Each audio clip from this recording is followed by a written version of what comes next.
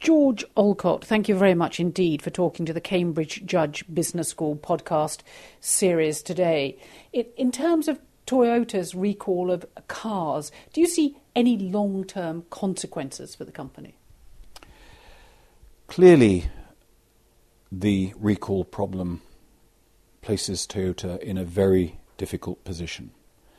The economic climate itself is very poor for cars, and on top of that they've got this enormous technological problem which has forced the recall and evidently have not handled it very well from a public relations point of view. In the short term, and it's difficult to know what that short term is, I suspect it's going to be at least 1 to 2 years. Toyota will continue to have difficulties as a direct result of the recall and how it's been handled.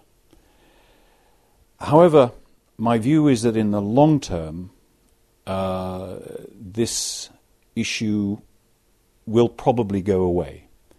And obviously it depends very much on how Toyota handles the recall from here on in, and them learning the appropriate lessons from the public relations issues that they have been faced with.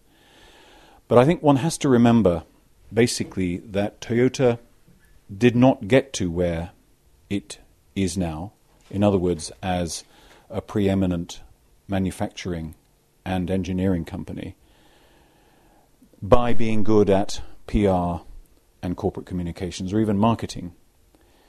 It got to where it is by being excellent at manufacturing and engineering.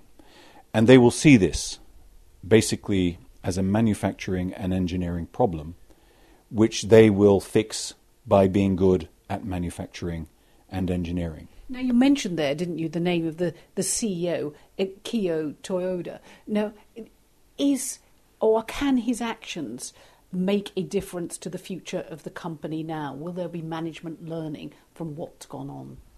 I think so, yes, definitely. Akio Toyoda had identified a number of issues which were related to Toyota's extremely fast expansion during the last 10 years, which has propelled it to top spot amongst the automotive manufacturers in the world.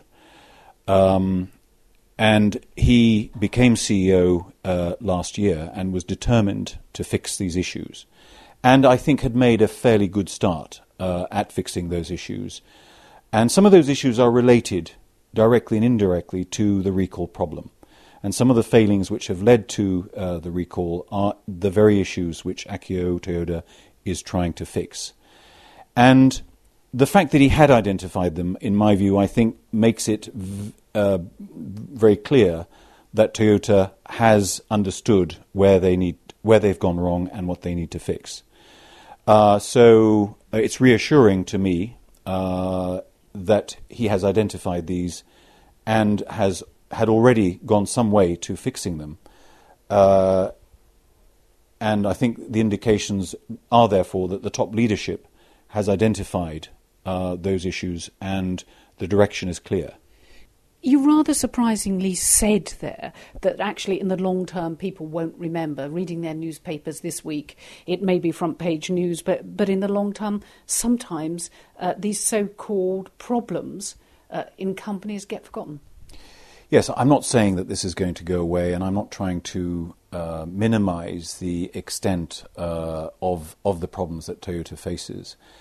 But assuming that they continue to take rigorous action to fix the problem from a manufacturing and engineering point of view, it's very surprising how many cases there have been in history of huge corporate disasters. And I can think of, for example, the Ford Pinto exploding gasoline tank issue that happened in the 1970s, which caused Ford so many problems at the time, which was an unmitigated PR disaster.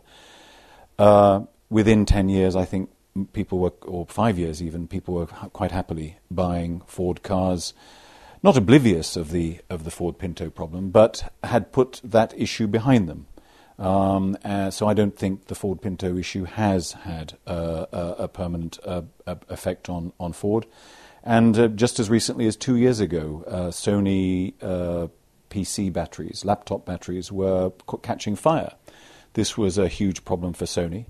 But I dare say that very few people recall that issue now. Maybe if they're reminded of it, they will remember. But I think in the same way that if Toyota continues aggressively to address this problem and solves it, that within 2 years, 3 years, people will remember Toyota for what it is, an excellent manufacturing and engineering company. And do you think that people will say, well, you should have done this and not that? You know, rather like we've had deliberations on the global economy and the recession, that people will look for management lessons to learn from this? Obviously, and I think Toyota management would be the first to admit that they have not handled everything perfectly. I would say that this is a problem endemic possibly in Japanese manufacturing firms. They make excellent things, but corporate communications and public relations have not been a thing that they have been very good at, quite frankly. And I think if Japanese manufacturing firms are going to continue to play a large role in the global economy, they need to learn lessons from this. The importance of communicating to a very, very wide audience, not just of consumers but also regulators. And I think the Toyota recall issue will serve to be a very strong. Will present some very strong lessons for management in Japan, but also manufacturing firms at large around the world. And really these problems, companies can emerge out of them stronger because they retrench, they restructure, they talk about their problems that they may not have known about. So in the long term, it might be good for the company. I believe it is. And I think the encouraging thing, as I mentioned before, was that the management had already identified some of the issues that were indirectly or directly a cause of the recall problem, had begun to address them. But I think the fact that this has come about, the actions the companies is taking to fix them, this will make Toyota a stronger company in the long term. And I think that can only be a good thing. So in a way, we should just sort of wave the papers through, look at how it responds to this crisis, and wish them good luck for the future. Certainly, yes, I certainly wish the management very good luck.